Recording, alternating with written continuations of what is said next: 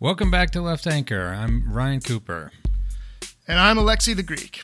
And we're very pleased today to have Natasha Lennard here, a columnist, journalist, and author who's been published in The Nation and The Intercept, Esquire, the list goes on, an activist, a wonderful person as far as I can tell from the beautiful writing that she's done, and a friend and colleague of former guest of the pod, Brad Evans, as well, who she worked with on the book on violence last year, excellent book, and has a new book out that everyone should read because it's a really beautiful series of essays called Being Numerous, Living an Anti-Fascist Life, that I believe was composed over several years, maybe 4 years, and yet seemingly brings together beautiful, in-the-moment responses to kind of the terrors of late capitalism with the kind of beautiful responses that hopefully we can all collectively have to better face the ravages of capitalism and fascism. So welcome, Natasha. Oh, what a lovely introduction. Thank you for having me. Hello. So, and I failed to mention that you also studied philosophy at Cambridge, if I'm not incorrect. I did. Yeah. I don't usually open with that, but I suppose I think my voice is sort of posh enough that I can't really hide anyway. No. But yeah, I did. My background's in really dry analytic philosophy. Well, that speaks all the better good. To your essays, right? Because, I don't know, Ryan, what did you think? I found it a delightful mix of the political, the theoretical, from Vidal Sassoon to Foucault and Arendt, right? Judith Butler, Agamben, but also in the kind of writing that you just feel immersed in and that you could read at the beach. So that's quite an accomplishment. And our nerdy listeners, I'm sure, will love it. Yeah, take it to the beach, guys. Fight the fascists at the beach, right? Exactly. Don't hesitate to use that posh voice, because Americans, as we all know, are very vulnerable to the British accent, so that gives you a key leg up in the influencer marketplace, Oh yeah, I don't think I would have had really any career at all, except if when I was a young blogger at Salon, they'd be put her on TV, it's English. But yeah. I would say that, but you can't. You can't. Everyone's got their advantages and disadvantages, and you just got to run with it. Yeah, it's one of those balances of check your privilege or weaponize your privilege. Weaponize your privilege, absolutely. Draw them in, right? Seduce people with the beautiful posh language, and then hit them with the anti-fascist philosophy. That's the key. I love it. I noticed that, which I think this might be the first time I've come across, at least in recent years, the use of Wittgenstein, whom I love, in crafting both an analysis of our kind of contemporary capitalist fascist ideologies and problems, as well as kind of a recourse to how not to respond and how to respond. So I also saw that you have a tattoo of the duck rabbit on your arm. I do. You want to talk about, tell our listeners a bit about that, if you don't mind. Yeah, always love a tattoo story. No, so this is one of the things I did take away from my analytic philosophy background. So Ludwig Wittgenstein is, usually and rightly known as a philosopher of logic and language. And he is, he's not kind of explicitly political in any of his work, but the way in which his later work focuses on the consensus-based, movable, and messy ways we make meaning in the world, I think leaves a kind of really important opening and, in fact, a kind of demand for reckoning with that kind of collective action and the ethics therein. That, if the world isn't pre-organized in categories with rules as rails as to how meaning works and what we name what, and we have to do that work together and power plays a role therein, that's political work. Even if Wittgenstein didn't make that explicit, I see his work as really political in that sense. And when it comes to the question of fascism and how he's relevant to that, I'm not actually the first person to conjure him. Umberto Eco in the 90s in trying to give a definition for what he called fascism, he made the point, which I wish more people kind of remembered, it's not that long ago, that we might want to deploy Wittgenstein's notion of the family resemblance language game of naming. And so Wittgenstein used the example of a game. So I can't give you one complete, solid definition of the term, the concept game, that for any possible example, that definition would work, right? Like tennis has 2 players and a ball, football has 2 teams, but does that mean there have to be more than one person? No, you can play like solitaire against yourself. And I think you keep going and realize that we use the word game really sensibly. Like, we're not mad when we use it. We're able to use it, even though it doesn't have this kind of bounded definition. What we're dealing with is this kind of overlapping, connective Venn diagram of sets of things that different things we might want to call game share, but they don't all share all of those aspects. So we might think about fascism the same way and stop asking for this. Is it fascist? Is it not? What's the definition? Is Trump a fascist? And realize that actually this should function as a kind of unbounded concept and assemblage of, you know, authoritarianism, nationalism, misogyny, transphobia, racism, all of which can be like kind of moving round and part of the equation, but don't all have to be there all at once for us to call a phenomenon fascist. And I think having that unbound concept that still has usefulness allows us to, you know, be ethical about it and be like, well, what should we be calling fascist? What does it mean to call something fascist? If we call something fascist, that kind of implies this phenomenon deserves an anti-fascist response. What does that look like? And so I think that sort of interrogation is much more useful than this kind of flood of commentary that we've had in the past few years of like, is X fascist or not? Like, that doesn't seem to leave a lot of room for thinking philosophically and usefully about what fascism even means. No, that's beautiful. I think that's so true. It's a form of knowledge despite not having the ability to pin it down in an essence, or, you know, that has essential features that you can reduce it to. And this seems to be a theme in your book generally about how to respond to some of the complexities of the problems that we have.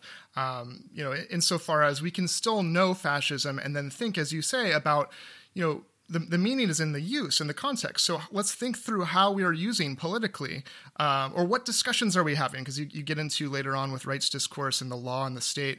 What work is being done by our fixation on whether it's civility discourse or rights? So I think there's a beautiful through line here that through Wittgenstein you kind of, and I saw that the ghost essay was beautiful, and I thought like Wittgenstein's presence was kind of haunting the book as well, it seemed to me. This notion that these forms of life, these ethical practices politically that we involve ourselves in, if we just think what we are doing, to use an Arendtian term, right, we can then not fixate so much on the reduction, on the essence, and think more about who we want to be, what's real and what we can know that makes us live together well. Right. It's like well put, you know, and I think that's why I kind of like thinking in the same vein of a lot of these phenomena in terms of not kind of nouns, but gerund verbs. Like, what is fascisting? Because that like plays into more like you're saying, what work does this set of phenomena and the people that take up these practices and tendencies and how they flourish, like what work does it do in the world? Do we want to be giving that space and fostering it, or do we want to be shutting it down? And I think sometimes when you're thinking of things in sort of verb form rather than static objects, it can be more useful, and it can also put us in a position of being like, well, what kind of habits, actions, verbs do we want to be applying to what we're doing? So yeah, it's I think if it could be, if glossed over, it could be read as this sort of base relativism or like subjectivism, but it's not that. It's just saying that, you know, maybe just if you're less essentialist about ontology and what gets to exist, and realize that these things come about through social organization and collective activity, they're nonetheless true. It doesn't make them sort of airy-fairy and relativist. It just means it takes more work, and it means reckoning with power. Right. Yeah, it's neither relativist nor some transcendental out there or empirical, just simple thing that exists in the world, but it exists through us and our relations to each other, right? Yeah, nailed it.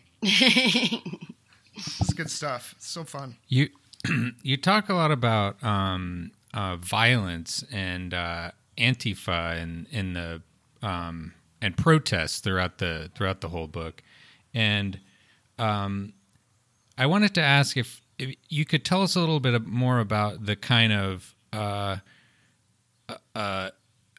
unpacking your sort of dismantling of the popular, like, liberal discourse in mainstream media and so on about,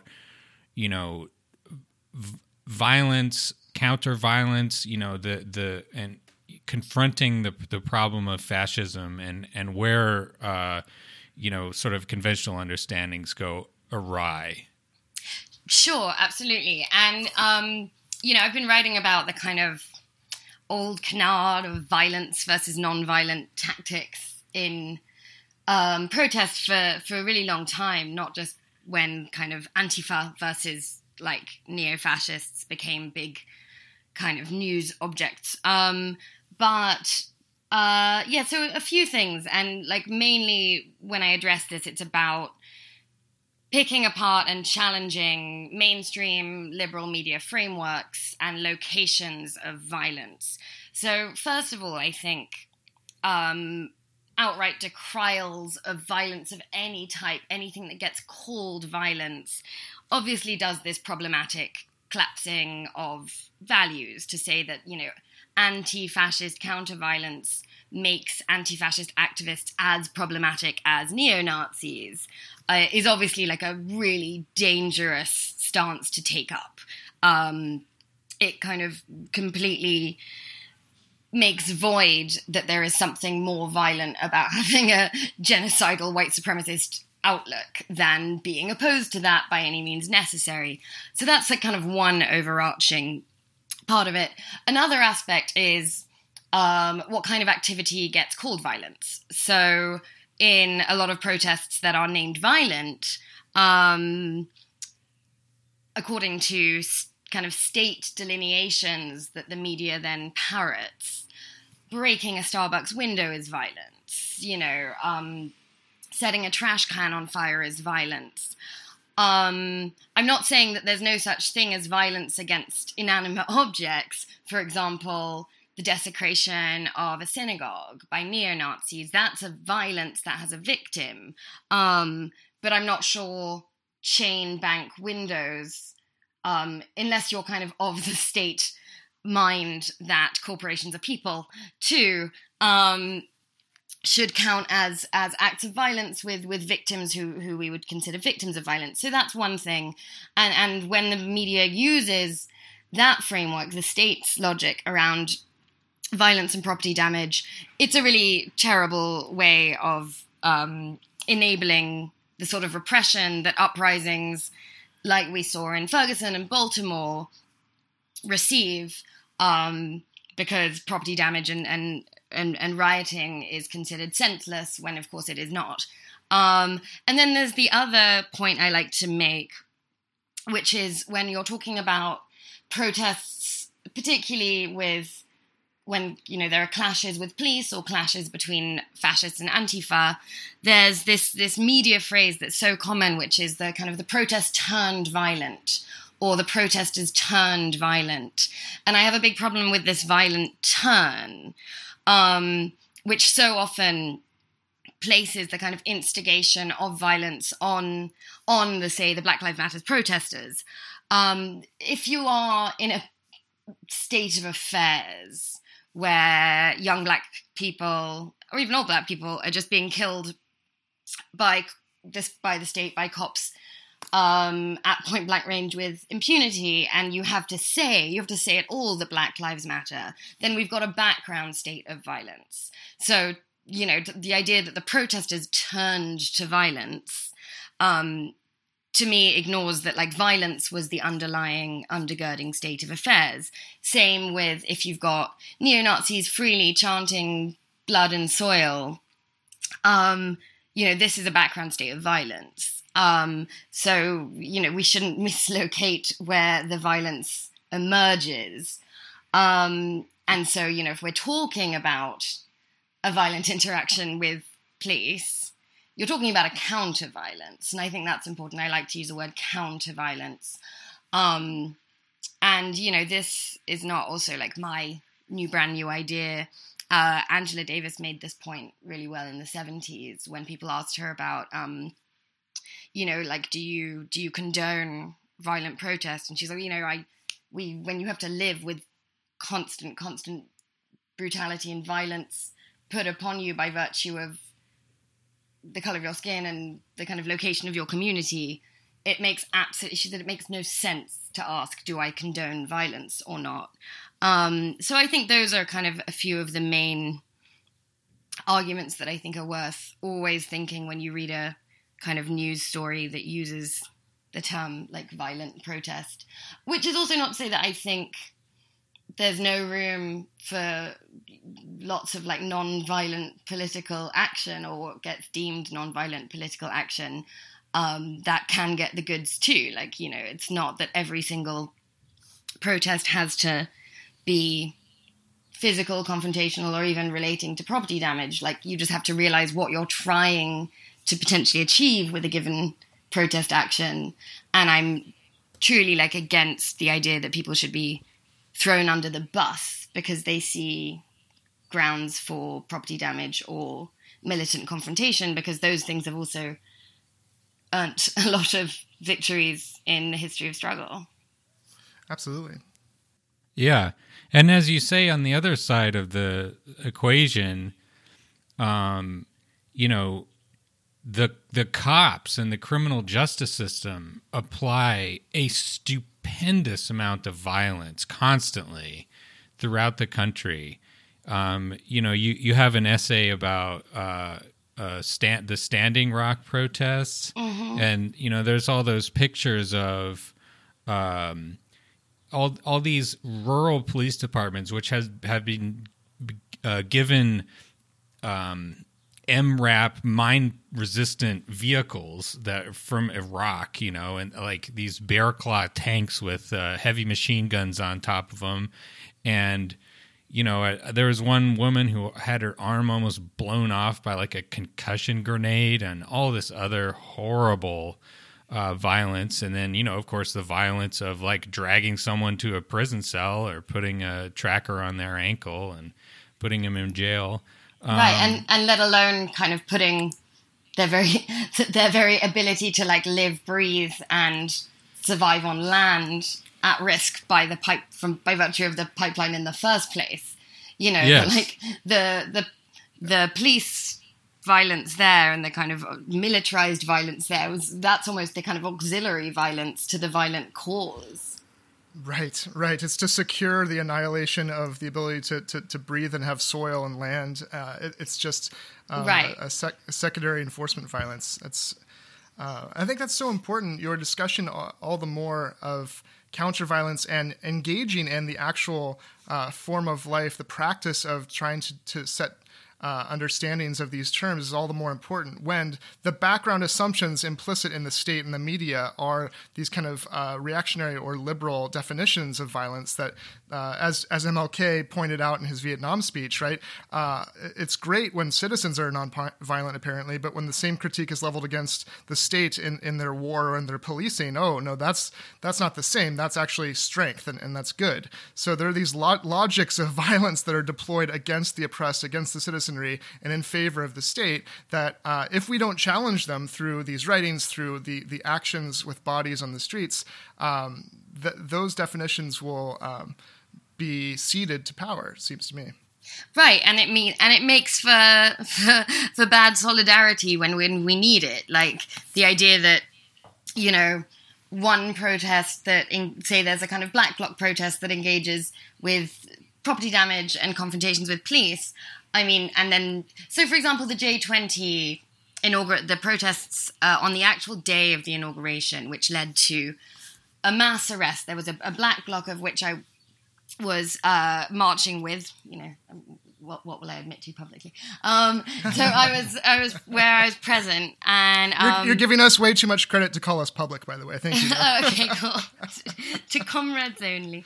But there was a black bloc protest that was meant to be kind of disruptive on the actual day of Trump's inauguration. Picking up black bloc tactics, hardly new, and there was quite a lot of property damage in DC against, Starbucks and bank windows. And there was this huge mass arrest, over 300 people, lots and lots of my friends, all of whom were then facing up to 70 years worth of felony charges.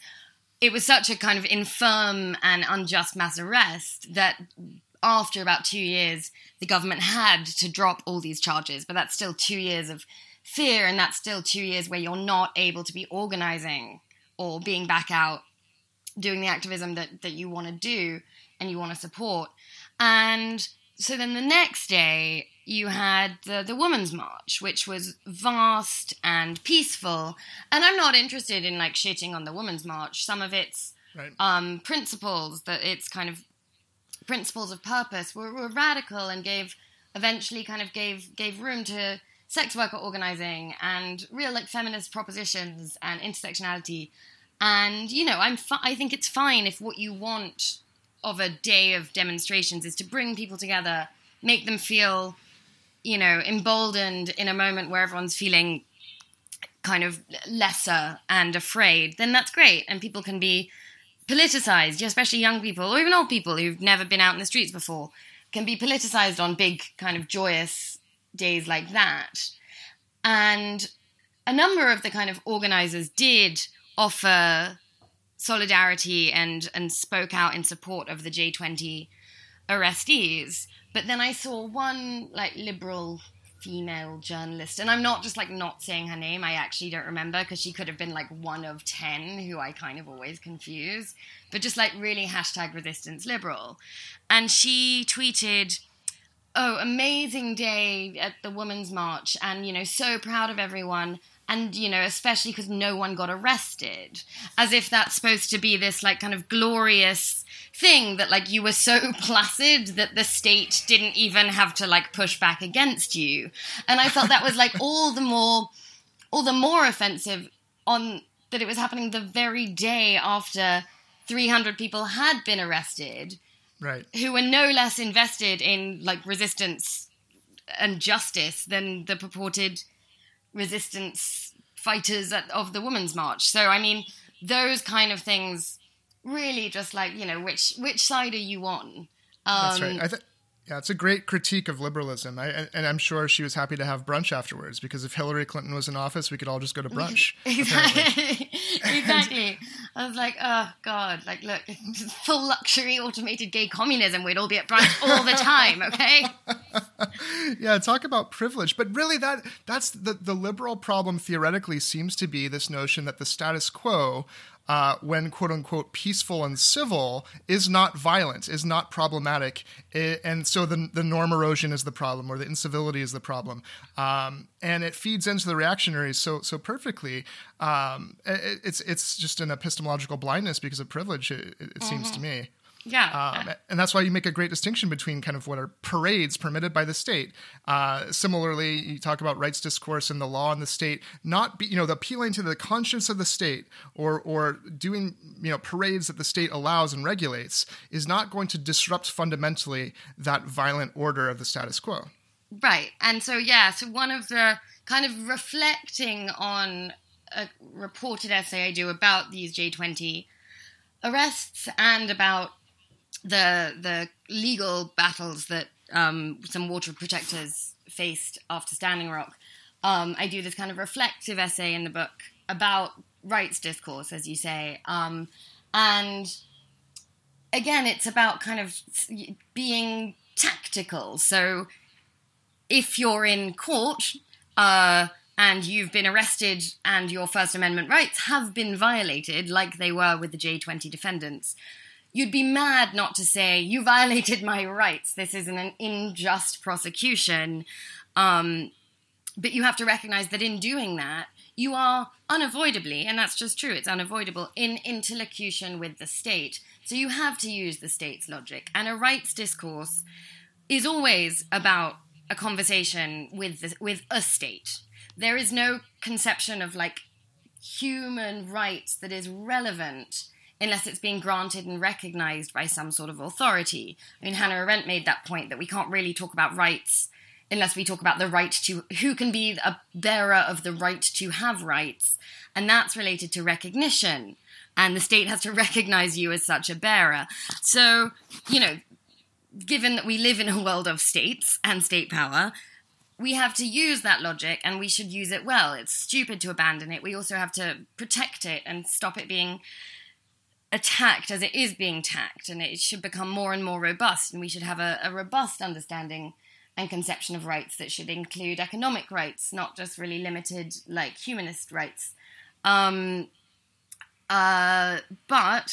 you know, if we limit our protest and our dissent to that which is enshrined in, you know, First Amendment rights, we'll have very little leeway to kind of pose a problem to the status quo we're trying to battle. And I mean, there's no right to punch Richard Spencer, but I think it's a super just thing to do. So I think collapsing rights and justice has been a kind of useful liberal trick, even if it hasn't been intentional.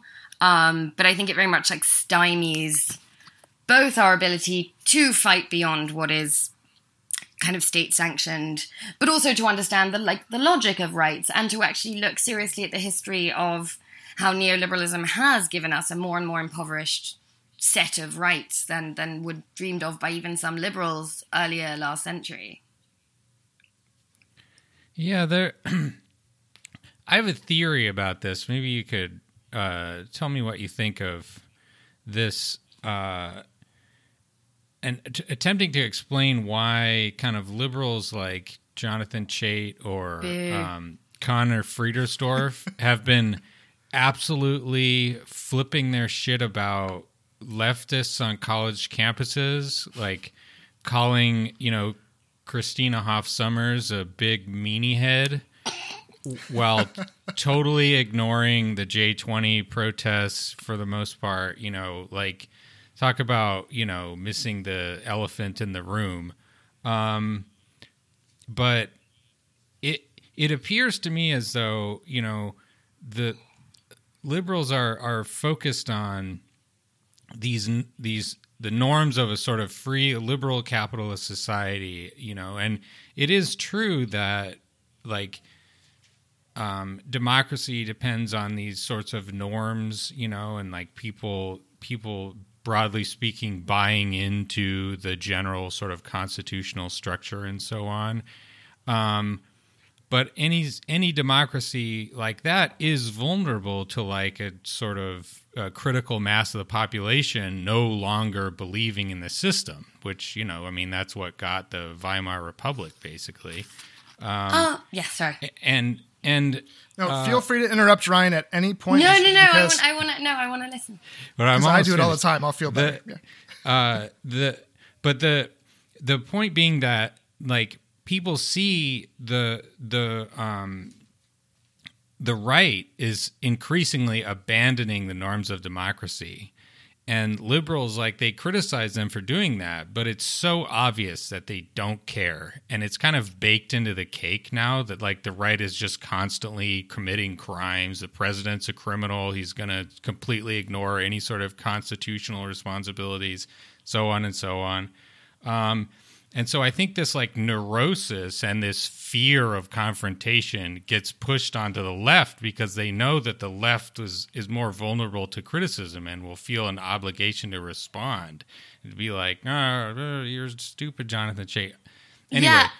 What do you think? No, I completely agree. I mean, the thing is, it's like, there's this, a lot of the kind of centrist liberal, and I think Jonathan Chait is like a unique idiot. So like there are people like very special. stupid than him who still kind of, without even maybe meaning to, uphold this mythos, because it's been so kind of jammed down our throats through so much whitewashed history of struggle and how democratic norms have been established. And lionizing of institutions without realizing that sometimes upholding institutions that protect our rights or our freedoms has perhaps sometimes taken some illiberal interventions, right? Like a great example is the Emancipation Proclamation was executive authoritarianism in a way. Like, if Lincoln had left it to a popular vote whether to sign it, it would not have happened. So I think, like, actually Astra Taylor has got a new book out called Democracy May Not Exist, But We'll Miss It When It's Gone. And I think it's excellent in teasing out how, democracy... A lot of liberals now seem to like long for the days of November the 8th, 2016, as if like that was the moment that liberal democracy slipped away. And she kind of points out that all democratic projects and practices have always been really kind of fraught with contradictions, and some of the most expansive democratic or democratizing acts have not looked like liberal democracy. And liberal democracy itself has always been a kind of compromise. And over the past 100 years, it's increasingly just been a compromise away from anything like socialism, certainly as a way of fighting against communism and towards capitalism, without people paying attention to the kind of violences and inequalities that fostered, that no doubt had the seeds of authoritarianism and fascism therein. So longing for that sort of perfect model that's always been a compromise with compromise is problematic in and of itself, and a kind of failure of looking at like the movability of what liberal democracy has been over 100 years, the last 100 years. And then I think in terms of this kind of paranoid fear of confrontation, and this kind of desire to be more critical of kind of the far left than the far right, and say, you know, you're the real fascists because free speech, that's also nothing new. Like, to call upon MLK again, in his letter from Birmingham jail, he talked about the white moderate who is more devoted to order than to justice, who prefers a negative peace, which is the absence of tension, to a positive peace, which is the presence of justice, who constantly says, I agree with you in the goal you seek, but I cannot agree with you with your methods of direct action. And I mean, I think it's sort of, there's this irony that these sort of conservative liberals would so often call upon MLK as the model we're all supposed to follow.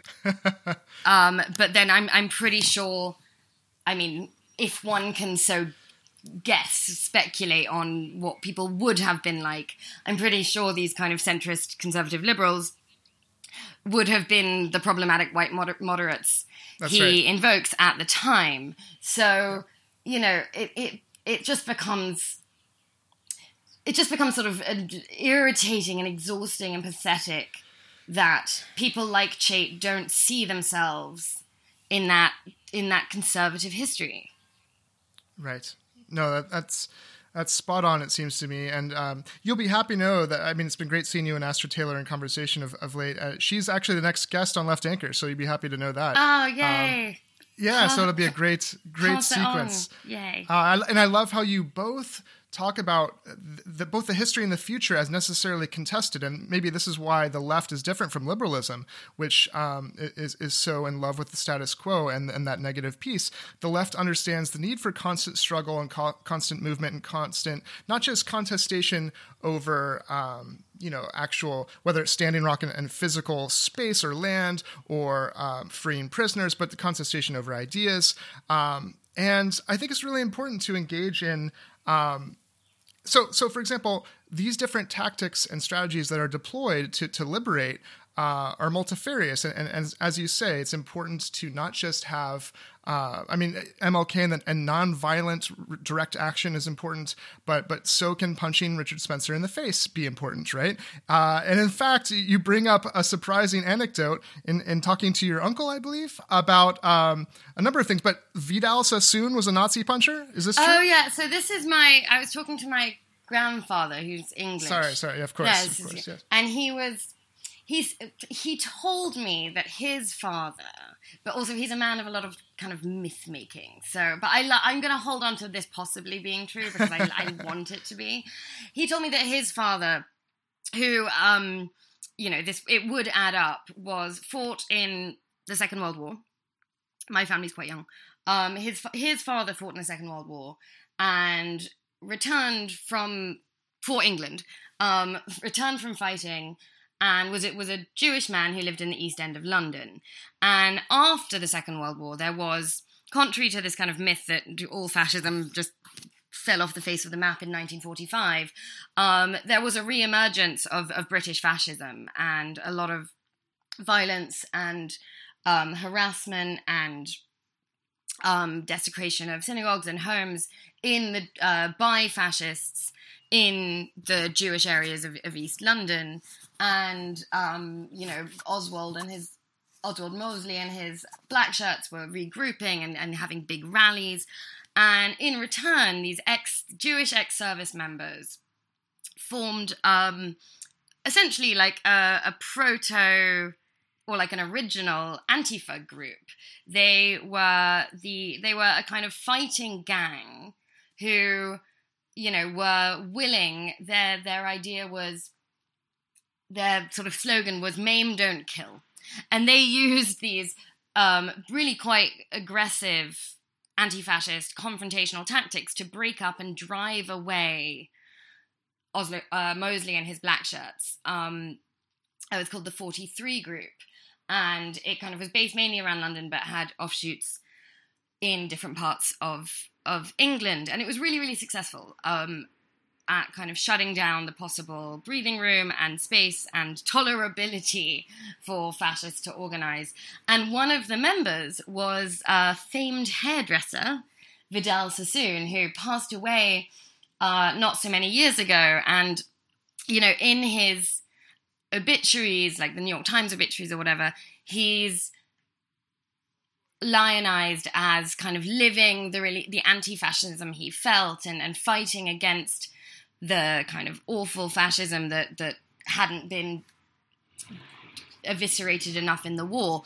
And he was so celebrated for that. But his tactics were far more kind of extreme than anything we've seen Antifa take up. I mean, they use knives, batons, knuckle dusters, and and there are kind of a few, not too many, but there are, there's not a lot of space given to anti-fascist history in mainstream historians' tellings, but there are a couple of documentaries, and now these seem kind of like cardigan-wearing sweet old men, the few 43 Group members who are alive, but they don't talk with any regret about the brutality, the any means necessary tactics they used to drive away fascists from their homes, from the streets of London.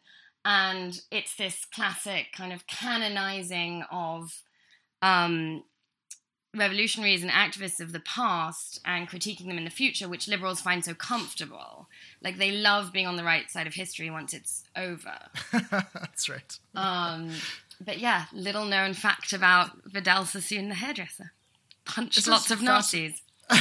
This is fascinating to me. I think Ryan agrees with me that punching Nazis is a laudable thing that helps justice. But we did, when Brad Evans was on, it was interesting because Ryan raised the point that, not at least Hitler and that instantiation of fascism was defeated through violence, or as we might call counter-violence, right? And Brad made the very good points that, sure, at that point that was required, but if you go back far enough, maybe a different world could have been achieved through nonviolent means. That's what I took him to mean. But what's interesting here is what you seem to be showing is that perhaps earlier on what's needed is quashing the uprisings with counter-violence in a way that doesn't allow them to kind of grow because of the liberal space that's protecting really their nonviolent or their violent ideology to grow in the soil of tolerance in a way. So I'm curious what your take is, and if you had a talk with Brad about that difference at all. I mean, we haven't discussed that particularly. I feel like, that one can make a kind of benign but like true point that if we built a world where people are nourished and live more communally and aren't starving, segregated, caged, resentful, organized through racial difference, organized through borders, then the kind of need the kind of production of violence that then demands a counter-violent response to quash it wouldn't. But I'm like, okay, sure. Like, that is like, yes, true. Like, I don't, if Brad's point is people aren't essentially violent. Like, sure, but like I don't really think people are essentially many things. Like, we've got a set of structures that exist now, and like kind of hierarchies and set like kind of modes of oppression that are really entrenched and have been whispering through histories of power and monarchies and class war, and I think these things aren't easily undone, and I don't think will be politely undone.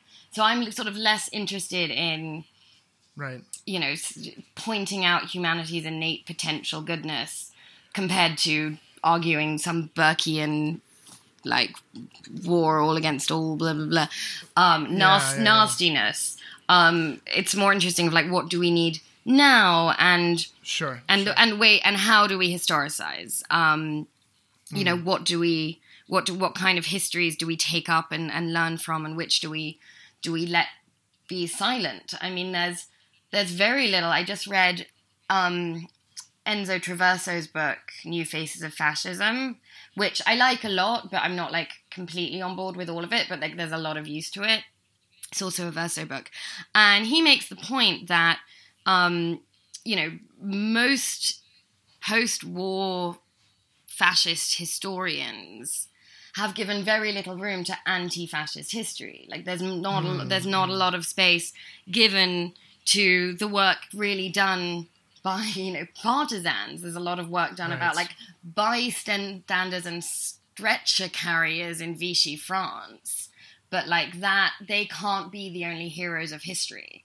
And in the same way, my friend Molly Crabapple wrote a beautiful thing recently for the New York Review of Books about the often overlooked history of the Jewish Bund in Poland and beyond, and how the kind of, predominantly anti-Zionist communist organizing that, was hugely powerful and really large at a certain point has largely been written out of Jewish resistance history.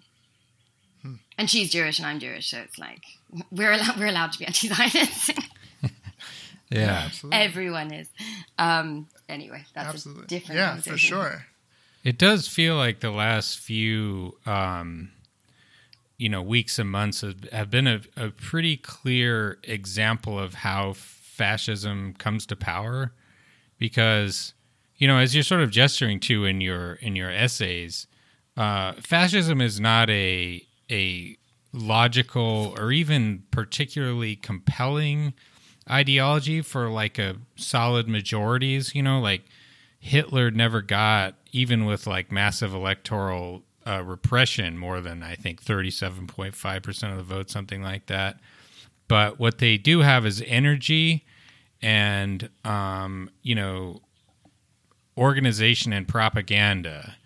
And when you have that, plus the connivance of conservative elites who fear the left more than they fear fascists, and you have the timidity of traditional liberals who won't, stand up to them. Watching, today, the entire Republican Party standing absolutely lockstep behind Trump, while Nancy Pelosi and Chuck Schumer are just like tying themselves into knots, trying to avoid confronting him directly with some sort of impeachment inquiry. I mean, it's not, I don't think Hitler's going to, launch a nuclear war with China or something, but like, you see how it happens, Yeah, and I think... Sorry, carry on. No. You're, yours. Yeah, no, completely. And it's like, and we don't need to say like, it's 1920s and 1930s Europe to see the way hateful, authoritarian, power desiring desires get fostered and calcified through collectivities and then into more electoral spaces, and how convergence from what used to be the centre-right, then, and the far-right with fascistic habits, tendencies, elements happens so easily. We're seeing that in America, certainly, and across Europe.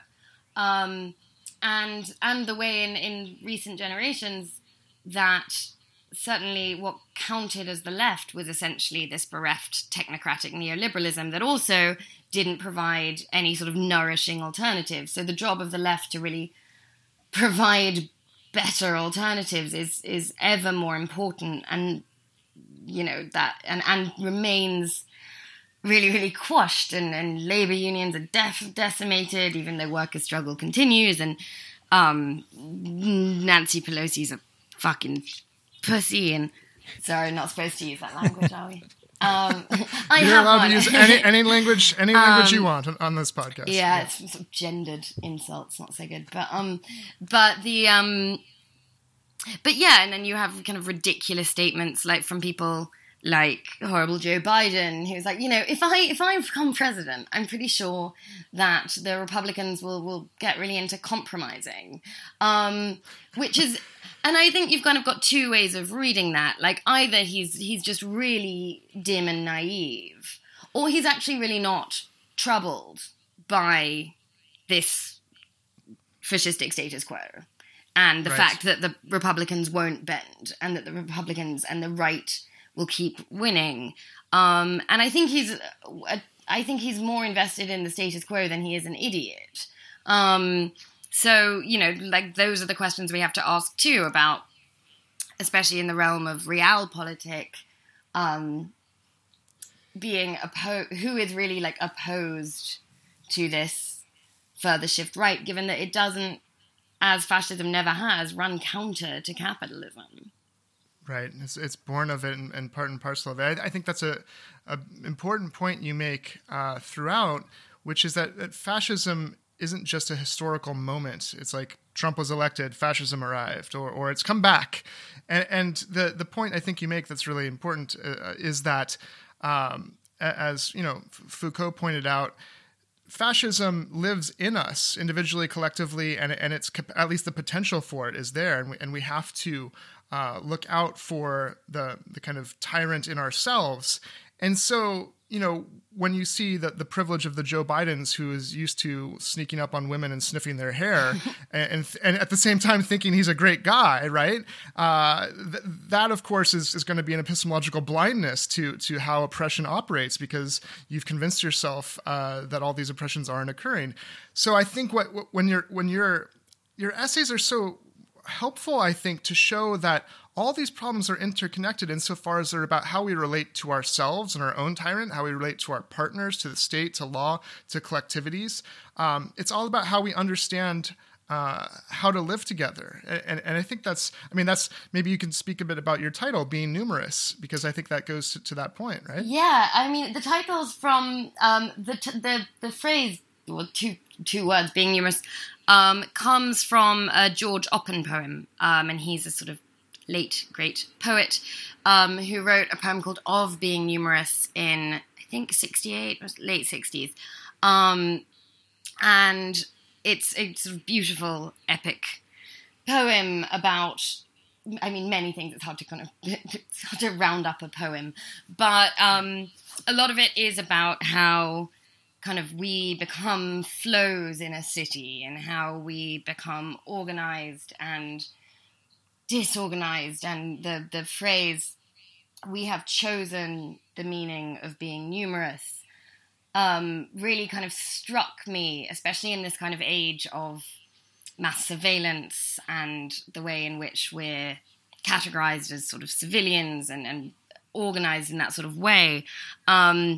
We're enumerated and we're quantified, and that's the way we almost have chosen or enabled or been forced into being numerous currently. But what would it mean to choose differently how to be numerous and how to be mass? So I kind of want to invoke the idea of mass movement, togetherness, collectivity, multitudinousness, but also use that phrase to point out that the current mode of being numerous is atomized and individuated, and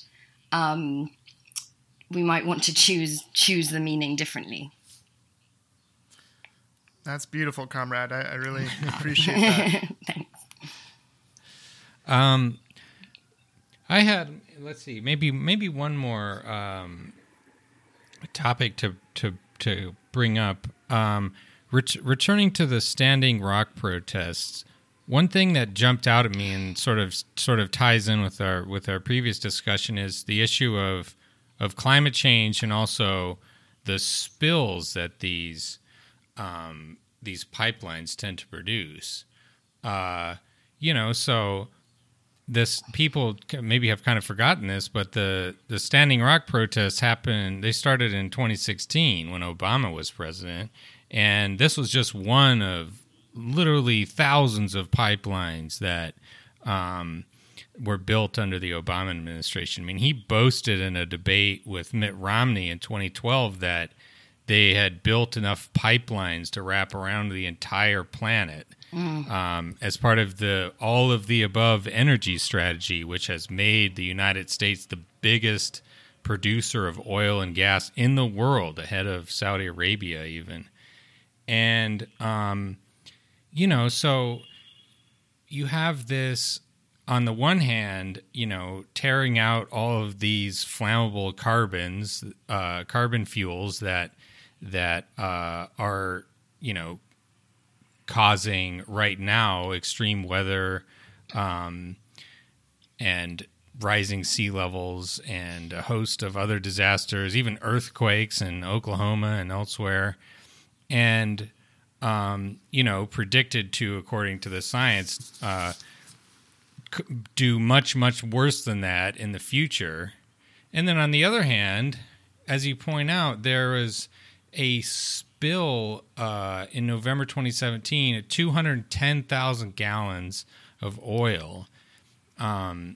I think the worst spill in the history of the Midwest, at least, is this famous or infamous the Dilbit spill in Kalamazoo in Michigan, I think, right? Yes. And this was 1 million gallons, and not just oil, it's diluted bitumen. So it's this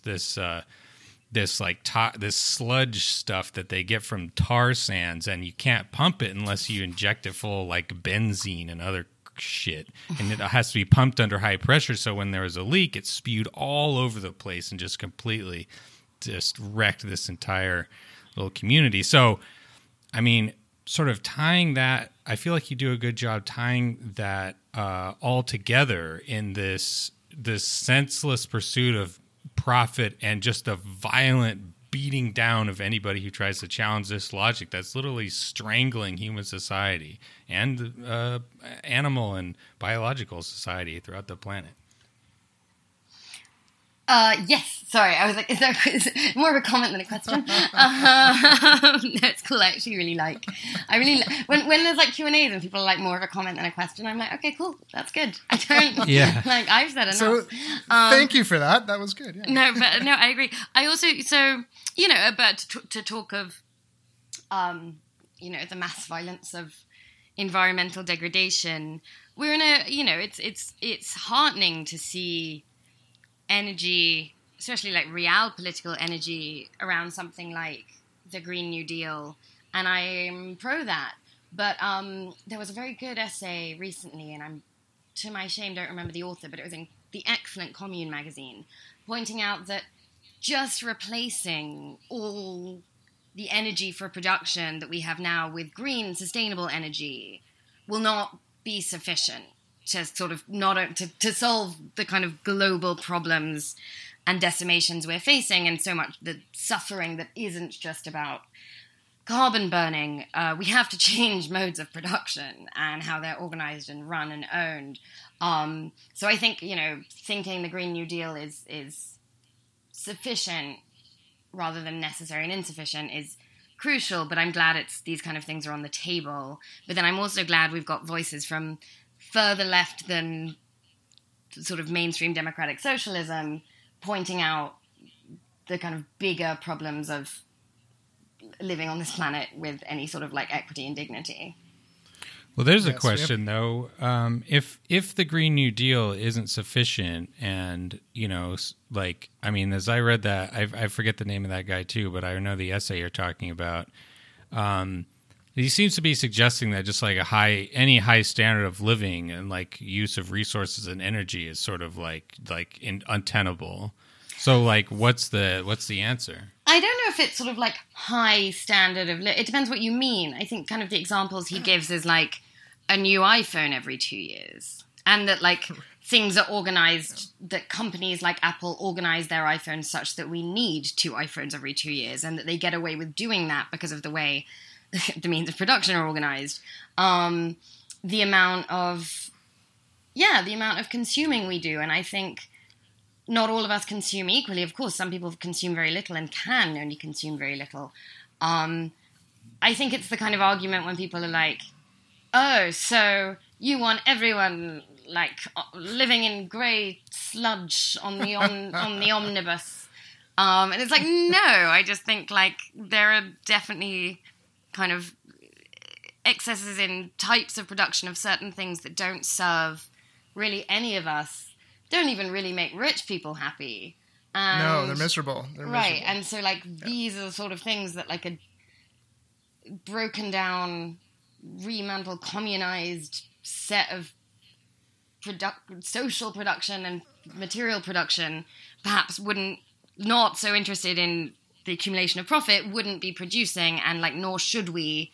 I think the kind of thrust of that essay is like, while thinking of remaking the economy along green, sustainable lines, that surely the dream isn't to keep everything exactly the same, but just powered by green energy. Of course not. That's right.